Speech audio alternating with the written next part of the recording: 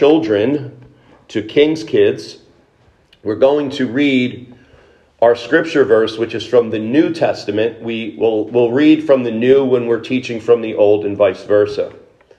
And again, we try to make these verses pertinent to the sermon, so it's not just something that we try to just throw scripture out.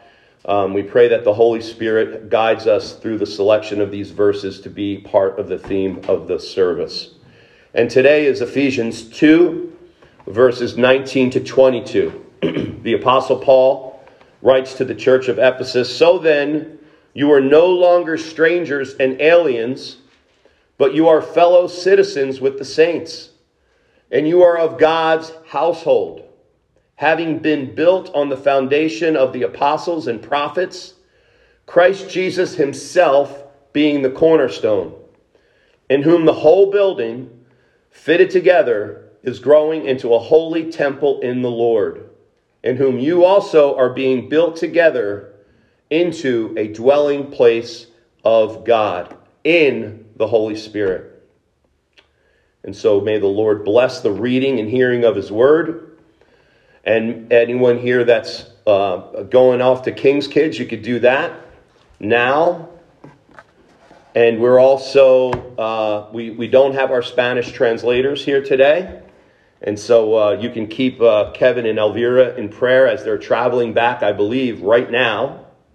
And I meant to say when I first came up here, how blessed we are by your worship, girls. Fantastic. And it's great to see Rebecca back as well, too. And so just very blessed with that. So today we're going to be in Nehemiah again. We've gotten out of chapter 9. You never thought it was going to happen. You thought you were trapped in chapter 9 forever. But then came chapter 10, which is really part of chapter 9. If you remember when we first started this chapter 9 and 10, we gave an overview of both chapters because they're tied together. They're a covenant treaty that Israel made with God after they heard how bad they were failing in keeping the temple and also keeping the law. And so they made this new treaty, and we went through all of that, and we talked about all the different components of these ancient treaties, which basically was a preamble, witnesses, historical prologue, blessings and curses, and then at the very end of every treaty was the obligations for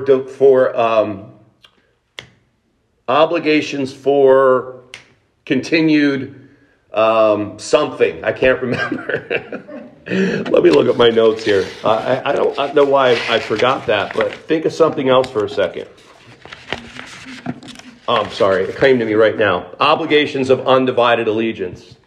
And so, obligations of undivided allegiance were a part of the end of the treaty that showed that this is what we're going to do to maintain this treaty for generations to come. And we see part of that at the end of chapter 9. And chapter 10 is all about that. They actually write out the covenant. They sign it. And they also list the things they're going to do in order to keep it.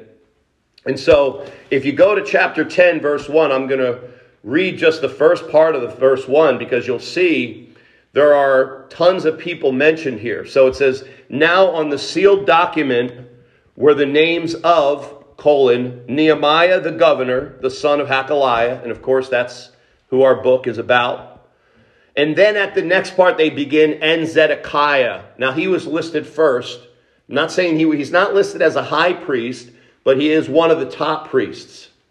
And then all the way down through verses up until verse 9, we have a list of all of these different priests.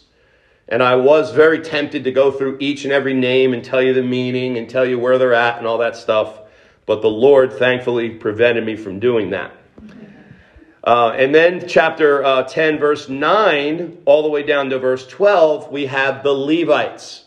So we have the priests listed, who are the signers, and then the Levites. Now the Levites were those who were in charge of the temple service.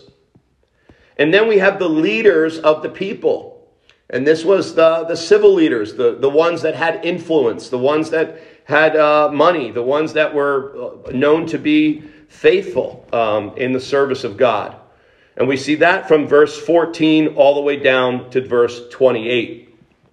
And now verse 28, I'll begin reading. Now the rest of the people, the priests, the Levites, the gatekeepers, the singers, the temple servants, and all those who had separated themselves from the people of the lands to the law of God, their wives, their sons, their daughters, and all those who had knowledge and understanding are joining in with their kinsmen, their nobles, and are taking on themselves a curse and an oath to walk in God's law.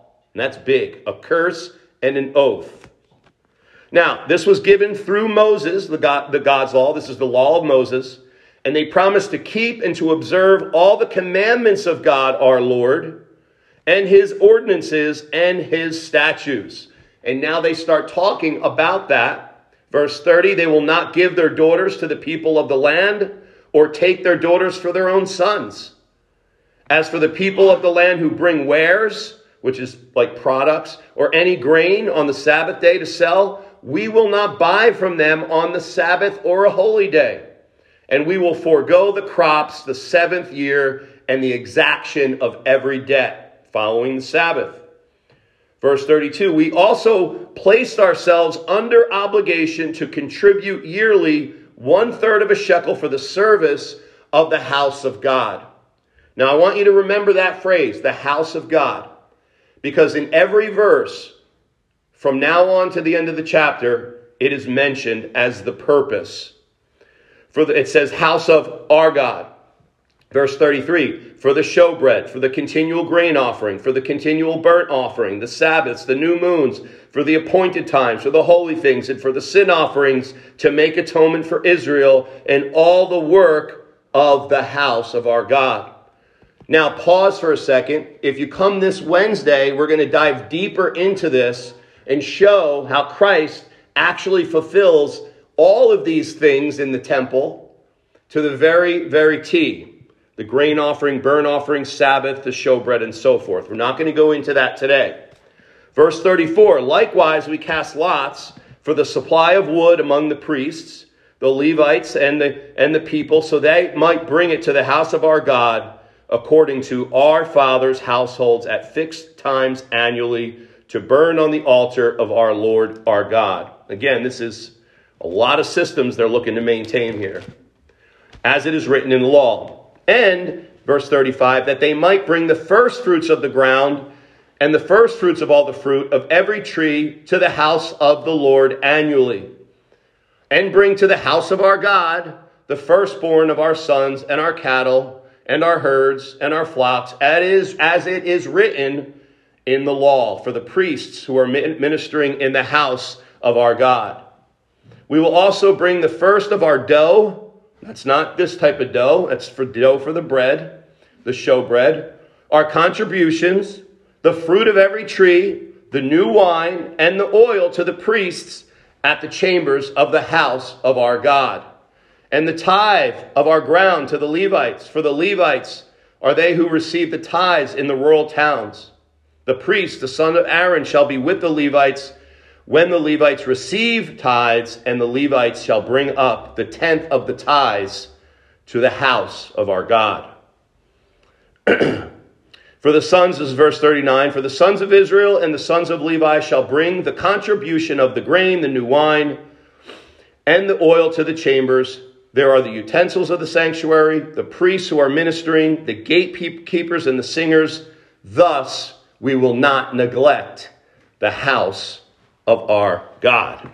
So as you can see, the theme of this chapter is not neglecting the house of our God. And that includes the law. Now, I don't know about you, but I have a house. 6 people live in my house. And it's very, very difficult to maintain that house with 6 people. Now, the Levites, the singers, the Levites, the priests, the leaders, and everybody who signed it is about 83 different people who are putting their name down as a pledge to make sure that the house is in order. Now, how many people were represented in all this? Over 50,000 people were in Jerusalem at the time.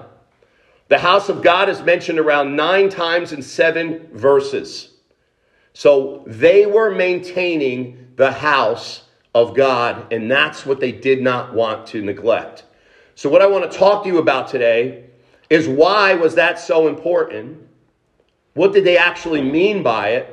And how do we relate it to ourselves now as we live in the kingdom of God?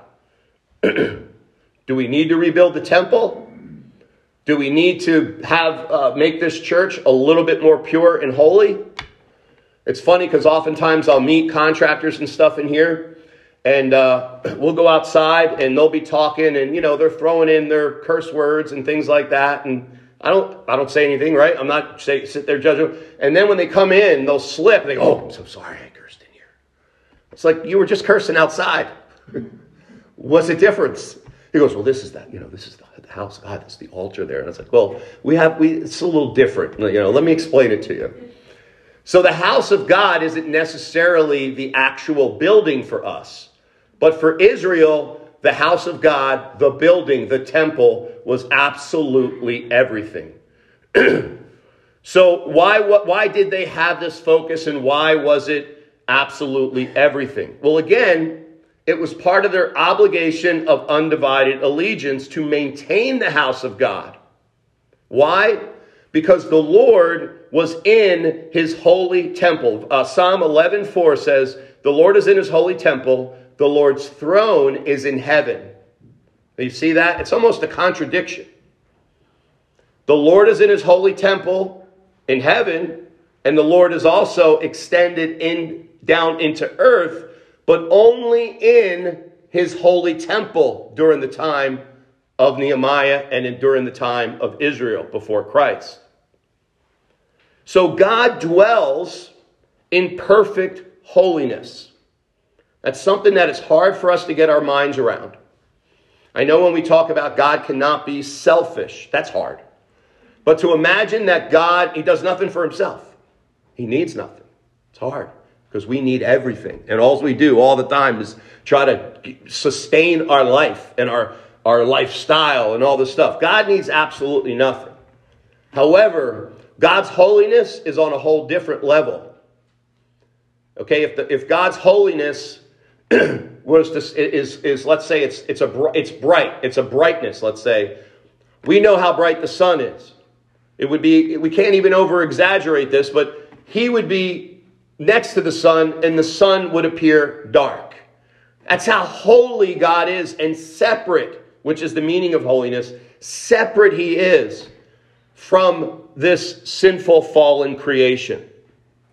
So he dwells in perfect holiness on his throne in heaven, and that gets extended down for the people in this time into the temple. It says in Leviticus 11:44, "I am the Lord your God.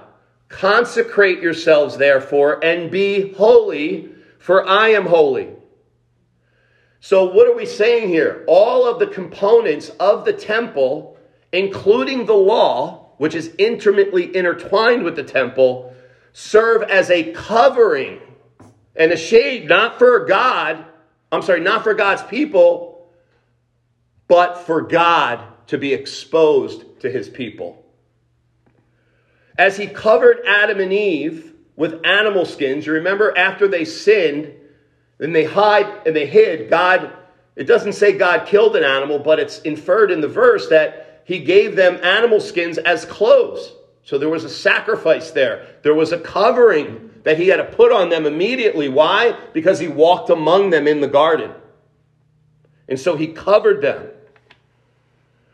So as he covered them with animal skins after they sinned and became unholy, the unholiness of man's nature, Israel's nature, their fallen nature, had to be covered in order for his presence to be around them. Otherwise, they would be consumed. You see, we always think of the law and the temple as these lists of things that they had to do, and we sort of think of it as like this moral ladder they had to climb to please God. That's not true. The holiness of the temple was holy because of why? It was God's presence in there. And the heavenly temple manifests itself in the earthly temple. It's a copy and a shadow, the earthly temple, of the heavenly temple. So God mirrors what's up in heaven so that way he can be just and righteous and be present with his people with everything in place so that his holiness doesn't destroy them. Again, the instructions of the temple, such as the law, were not arbitrary rules. They weren't a way to get to heaven. The Jewish people thought nothing of going to heaven. They automatically thought they were the people of God. God was going to raise the dead and restore Jerusalem and Israel as the number one place that's going to shine out and rule the whole entire world.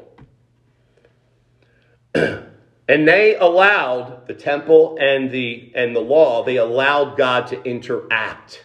They allowed him to walk among his people. Leviticus 26:11-13 says, "Moreover, I will make my dwelling among you. I will walk among you and be your God, and you shall be my people." But only through the temple and the law. Now again, this is ultimately pointing to Christ, but don't jump ahead there yet. Deuteronomy 23:14, "Since the Lord your God walks in the midst of your camp to deliver you from your enemies, your camp must be holy." How did that camp become holy? Not by the people doing all the good stuff and being perfect. No, the camp became holy because it was covered with the components and the rituals that God put in place to protect the people, that when he walked through and interacted for them, he didn't zap them and just extinguish them for his holiness, or with his holiness. So the temple and its rituals were not just for the people to worship God, but they were given by God so he could dwell and walk among them. Now, I was never a firefighter, but if any of you here have been part of the fire department, they have safety zones.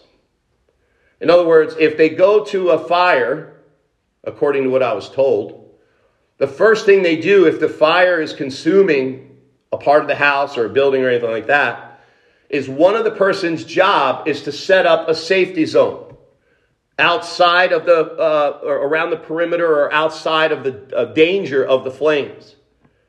The reason they do this is because of the wind. So they'll evaluate the wind. Where's the wind blowing? They'll also measure the distance from the fire to where the safety zone will be. They need to make sure that they're not putting the safety zone in a place where the smoke is blowing right through, because that could harm and even kill people just as well. And so when you think of the temple and the law, I want you to think, for the people of Israel, it was the safety zone. By them maintaining the house of God and maintaining the law, it created a safety zone for them to interact and commune with God. And so when that safety zone was neglected, that's when things became troublesome. And so what did the Israelites promise to do in relation to this maintaining of the house of God, to maintain this safety zone? Well, this is covered in verses 29 to 39. It says it right here, all the different things that they would do. It says they would observe all his commandments and ordinances and statutes. And this was to ensure the law of Moses was kept. Now, what was the law of Moses? Well, the sacrificial law, the sacrificial system. Where did that happen? That happened in the temple. The civil and ceremonial laws all extended into the temple. The moral law was inside the Holy of Holies in the Ark of the Covenant.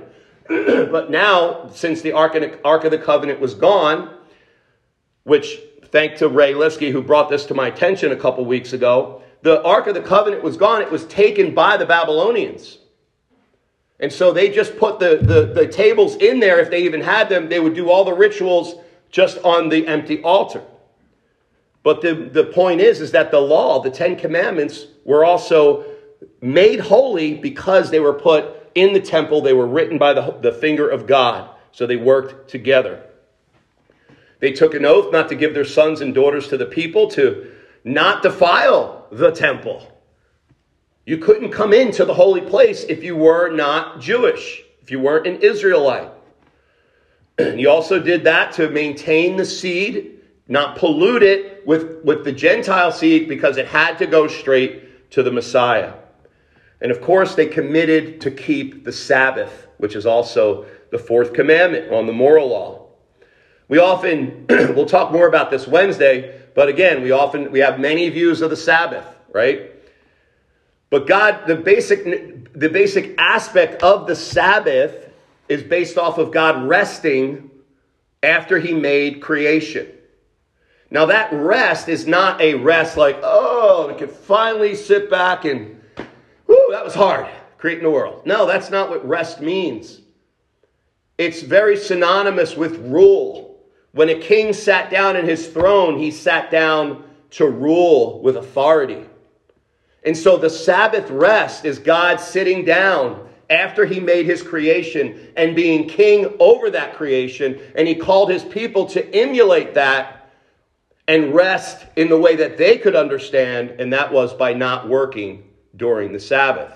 Now, again, not all of them sat there and rested on the Sabbath. The priests continually worked on the Sabbath. We'll talk more about that in a second. But now let's get to the meat of this. How does all this relate to us? Do we maintain the house of God? Do we have to maintain the house of God? What does that house of God mean to us? Well, the answer to that is yes, we do have to maintain the house of God. Because we are just as sinful as the Israelites were then. And God is just as holy as he was then. He's never changing. So the problem still exists. We still need the house of God to be maintained and not neglected so it can be our covering. And I know some of you are thinking, well, the temple's gone. The law and the rituals can't be implemented anymore. So do we rebuild the temple and begin sacrificing again? Well, according to the Temple Mount and Land of Israel Faithful Movement.com, yes. Their goal is to build the third temple. Well, I don't know why it's the third, because it would actually be the fourth. I guess they're not counting Herod's temple. On the Temple Mount in Jerusalem. They want to liberate the Temple Mount first by getting it out of Muslim control or Arab occupation. And their goal, and believe me, this is supported by many thousands and thousands of Christians and churches. They want the temple to be rebuilt because that's where Jesus is going to come. And that's where he's going to rule when he comes back. The first part of his second coming, or actually the third, which I don't agree with, but I'm just showing you some of these things. They want it to be the moral and spiritual center of the world. And again, many have joined into this. Now, would that something God would want us to do? That would be sort of similar like putting the scaffolding back on the brand new building that it helped to build. So let's say we build a brand new church and we put up all the scaffolding to get up to the third story, and we take it down and we're like, the church is so beautiful. And you say, yeah, well, we're going to put that scaffolding back up so we can remember, how we built this thing. And that's where the real thing, if we didn't have the scaffolding, we wouldn't have this building. So we got to keep the scaffolding on. So you guys walk in, you just have to be careful, falling debris and those sorts of things. No, we don't do that. Another example is choosing to go back and live on the ship that brought you to your homeland. So you wanted to go to your homeland, your place, your paradise, and you get on the ship and you go there, the small rickety ship. The last thing you're going to do is go back and live on that ship. You'll remember it. You'll think of its importance and significance, but you will not go back and rebuild that which is not needed. Jesus said in Matthew 12:6, I say to you, something greater than the temple is here. And Paul echoes that and says in 2 Corinthians 1:20, for all the promises of God in him, Jesus, are yes and in him, amen. So think of every promise of God in the whole entire Bible. Don't search further than Jesus. They're all fulfilled in him. Now, again, this doesn't mean that we're off the hook. We, even more than Israel, have to maintain the house of God. But the only difference is the house of God is no longer a physical building where God dwells, requiring sacrifices and careful obedience to the regulations of the law. The house of God that we must take care of and dwell in to meet God is Jesus Christ. He is the place where heaven and earth now meet. It was the temple.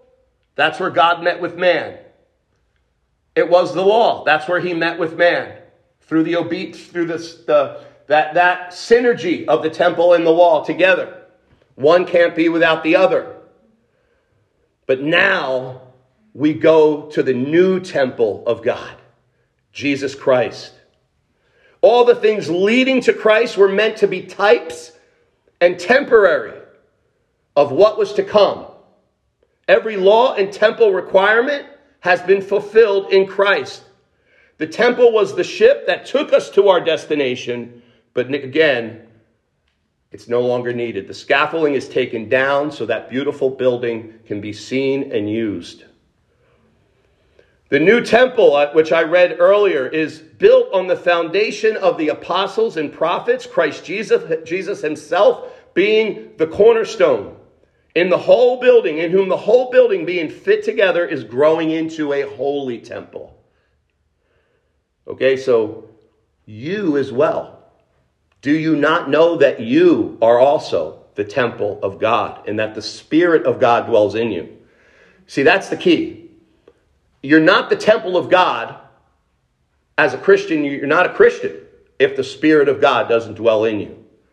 Now we say, oh yeah, we got the Holy Spirit. But if you said that back in the time of Nehemiah, yeah, God is living in me. I don't need to go in that temple. Just cover your head because the stones will be coming. That would be blasphemy. That's why when Jesus said, destroy this temple and I'll rebuild it in 3 days, referring to his body, that was the accusation against him. They knew what he was referring to. And that's why they say, just tell us, are you the Messiah? Are you the one to come?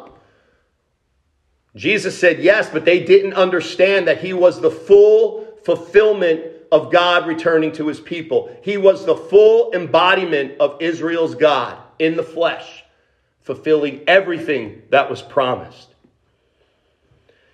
And so this begs the question, okay, so how do we get to down to business here? How do we maintain this new house of God? How do we not neglect this new house of God? We've defined who it is. It's Jesus. He is the house of God. Because we are in Christ, we are mini temples. And that's why the temple was destroyed in AD 70. That's why Jesus says, you go out now, receive the Holy Spirit. He breathed on them. As I was sent by the Father, now I send you. So Jesus was resurrected, put on the throne, and now millions and billions of mini temples are going out into the world, bringing the temple to the people, telling them the gospel from the Spirit that is in them. And when they believe on Jesus Christ, they can then also commune with God unabashedly, without restriction. You can commune with Jesus Christ. He can be your every need. He can fulfill everything that it is that you need, whether it be healing, and not just physical healing, but I'm talking about healing from your past, healing from your present.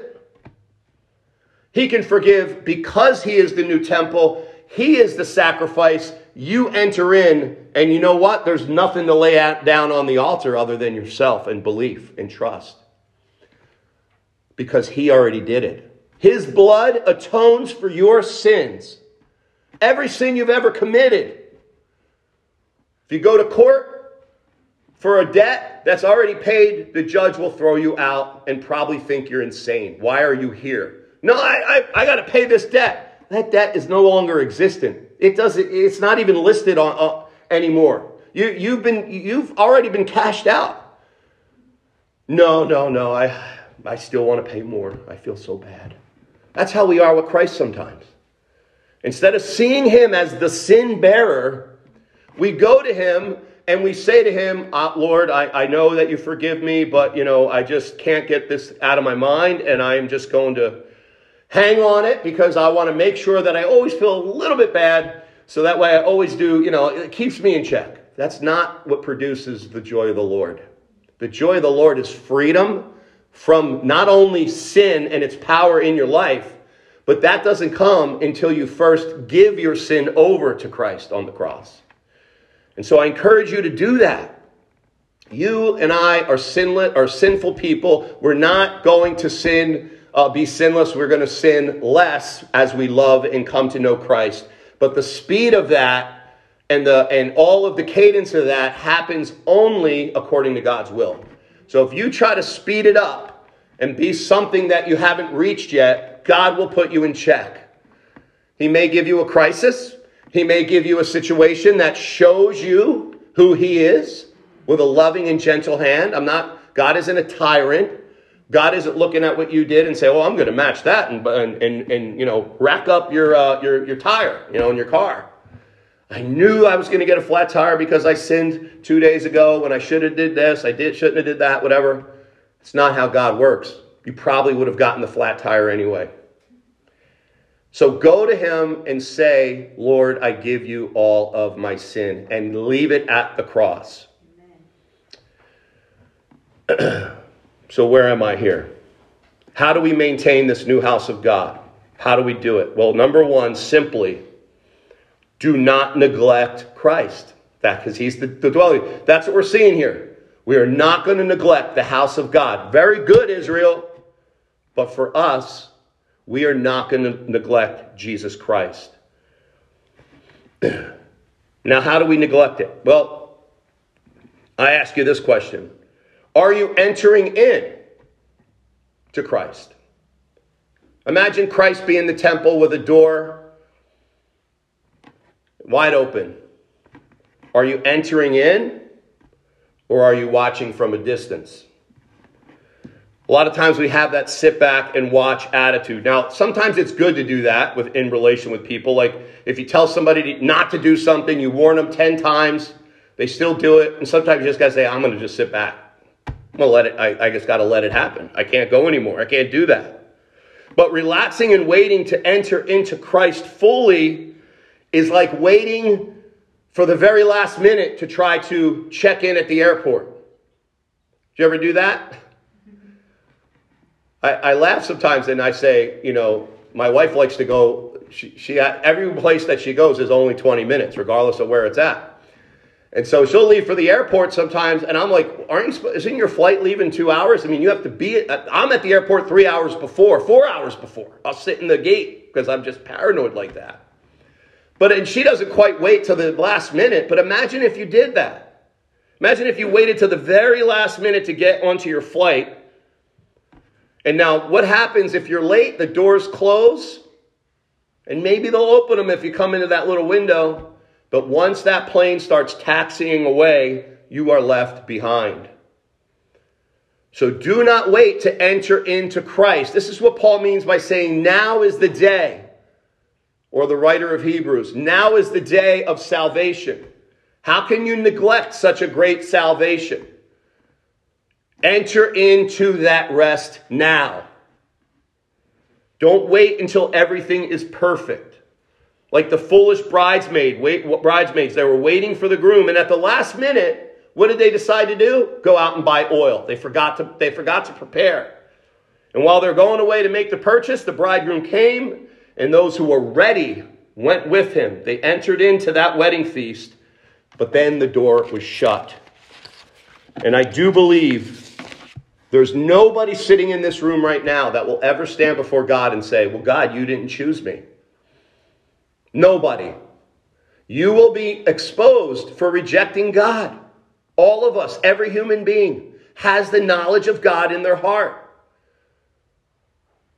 Every person knows that they have violated and that they are a spiritual criminal.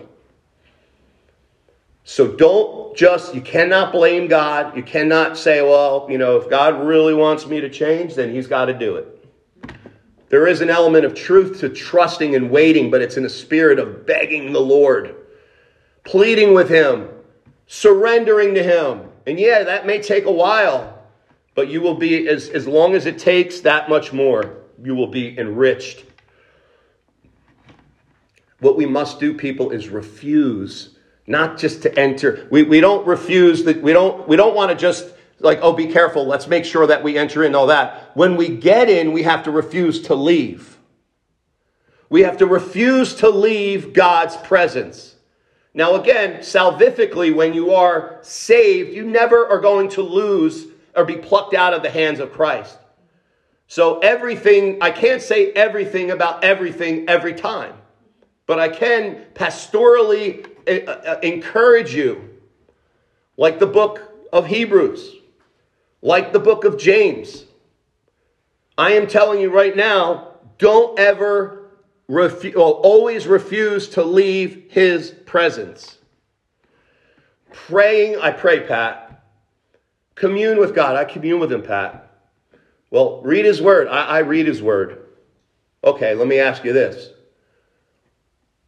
Is Jesus like breathing to you? Is he like breathing? Do you breathe? How many times did you breathe in the past minute? And don't look at what the internet says, because they'll probably tell you pretty accurately what you did. But you didn't realize it, how much you're breathing. You don't realize your heart pumping right now. Now maybe you do. But that's how our communion with Christ has to be. It has to become natural, like breathing. Our bodies, when neglected, what happens? They begin to get weak. They begin to get sick. Our immune system drops. Our homes, when neglected, begin to fall apart. If you neglect a little tiny water leak, it could take the whole part of your house down after a while. Our relationship with Christ, when neglected, gets rotted away by the sickness of sin and apathy. But when we're continually in his presence, we often think, well, I want to be able to really have a talk with God before I go.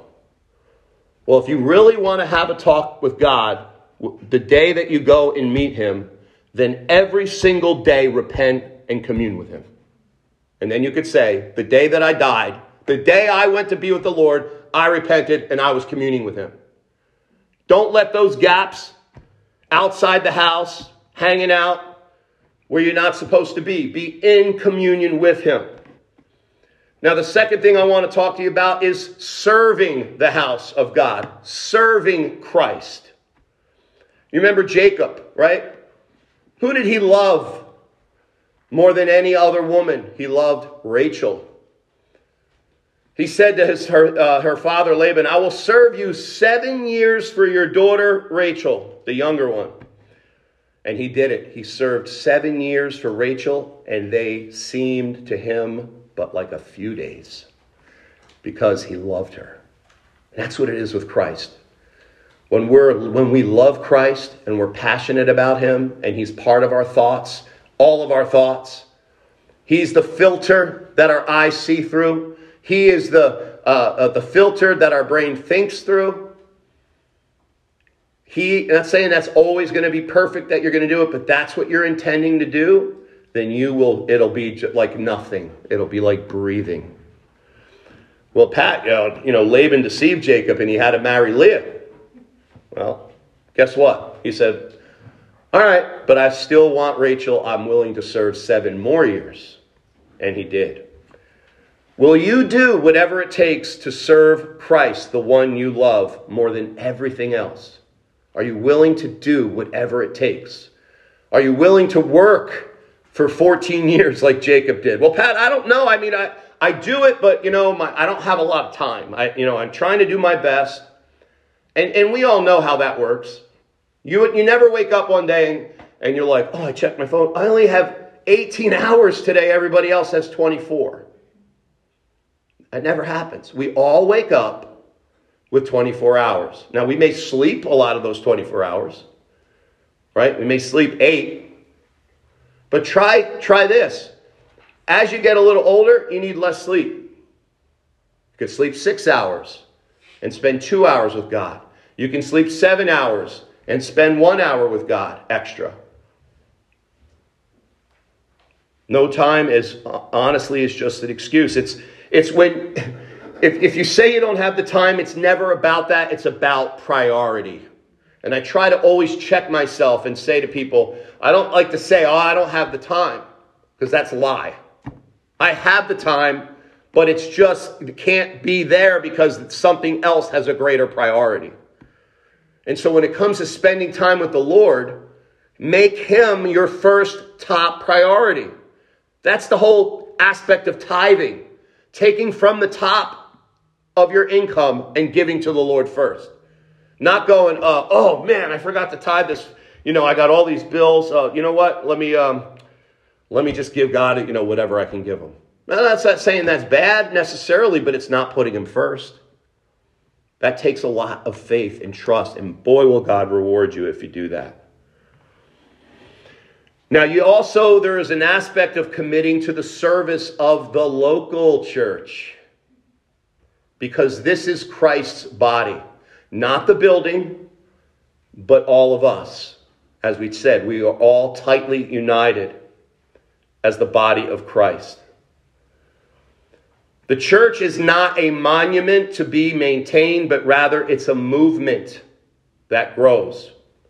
When the church is neglected, it begins to become a monument, a statue of remembrance. Oh, remember how we used to do this? Oh, remember how we used to go out all the time, and we used to have this going on and that going on, and we had all this fellowship, and we did all this teaching, and everybody was involved and all that. That's a monument. That's a statue.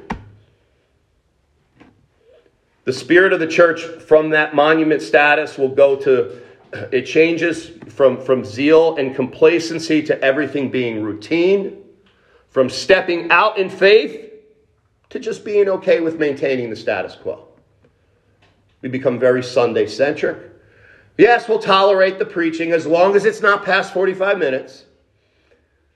The worship, it's very good, but I'd rather have a little bit more hop and contemporary. So I'm going to come in a little after worship, or vice versa. We have all these little things, and fine, that's, we choose what we choose. But the problem is that the church doesn't just stay as a monument. It then moves to what they call a mausoleum, where it becomes dead. All the zeal, the financial resources, they're there. We're tithing, we're doing well, but the life of the church is a place of the dead. We have to get back to being a movement. Movement. When this happens, everybody gets involved in serving each other in the church and Christ.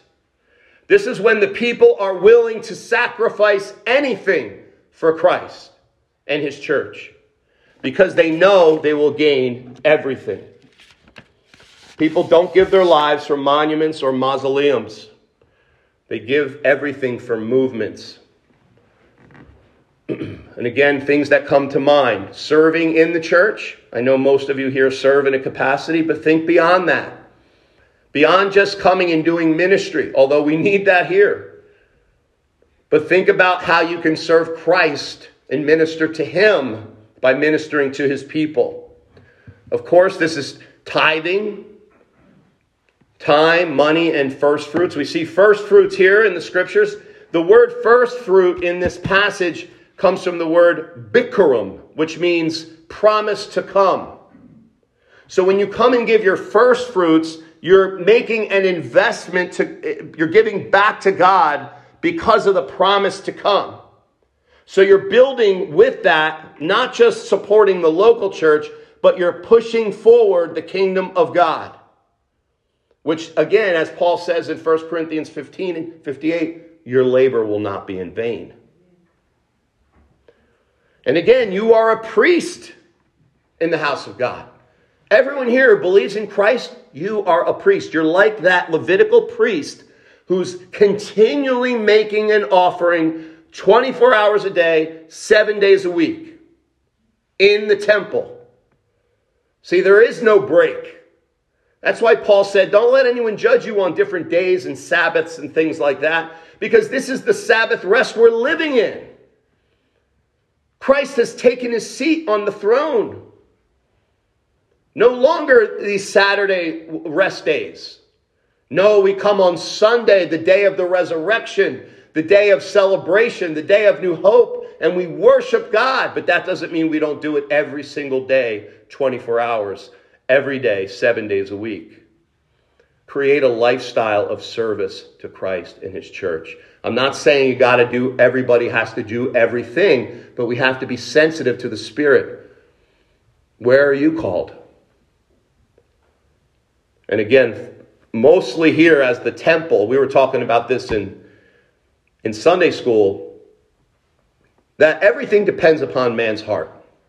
All especially our government in particular, which is a republic, based on a rule of law. People say it's a democracy. It's a democracy within a republic. So yes, we vote and we do those certain things, but only according to the republic, the law.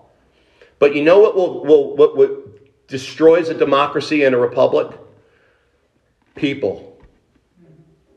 Their sinful hearts. Desire for power. Those are the things that the founders said would destroy the republic when they wrote it. They said, you know what? This is all going to depend on morality and religion. I forget which one said it, but I could find out. Email me if you're really interested in it, and I'll send you. I have them all written down somewhere on my computer. And what I mean is, as the temple of God, you are the temple of God that makes up the church. So this ultimately starts with the hearts of the people. Again, you're that mini house of Christ going into the world, telling of this new sin-cleansing temple, which is simplified in the gospel. And so we're compelled to go out and share our faith. If we don't, we neglect Christ. We're neglecting furnishing the house of God with new people. We say, well, I'm not an evangelist. I'm not that. That's other people. No, you are. There's no such thing as a gift of evangelism. It's not mentioned in the scriptures. There's the evangelist. He's a gift to the church. That's a church office. But all of us are called to share Christ with others. Now, probably 15 years ago, I would tell you exactly how you have to do it. And here's what you have to say. And there's nothing wrong with that training. But I'm just telling you, love Christ with all your heart. Be open, and he will bring you opportunities. Pray for the people around you. Ask God to open their hearts. That is taking care of the house of God. So very simply, our maintaining the house of God is not attained by rule following, not attained by rebuilding the temple, obeying the law of Moses, or this church building or any other. It's not found only in the super spiritual people, sinless people, the reverends, the right reverends, the wrong reverends, the bishops, the cardinals, the priests. It's all found in Christ alone. He and he alone became the curse for us. And so therefore we owe him our lives. And it's not a slavery that we owe him. It's a submission that is going to give us more freedom than we could ever know. Let's pray. Father, we see the amazing love that you have for us in Jesus Christ. Lord, move in our hearts to serve your Son, the temple of God, and to serve each other, also the temple of the Holy Spirit. Lord, we're amazed by who you are and what you're doing, and we are so thankful that you've called us out. We are the called out ones, Lord, the church. And you've called us for a purpose, Lord, well beyond just getting to a good afterlife. You've called us to be a part of your work here. But Lord, we need your help. We need your guidance. Let us not be overwhelmed, Lord. Let us be just the opposite and just sit back and pray and wait upon you. And let us rest in the sacrifice that you have already given. But then, Lord, speak to us and show us so that way we move to action. In Jesus' name, amen. Let's all stand together for our last worship song.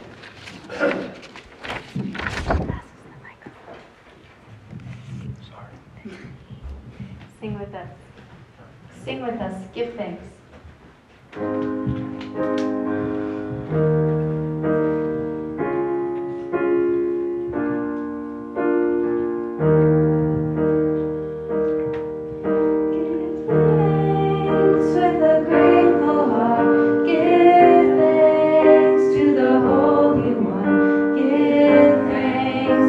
He's given Jesus.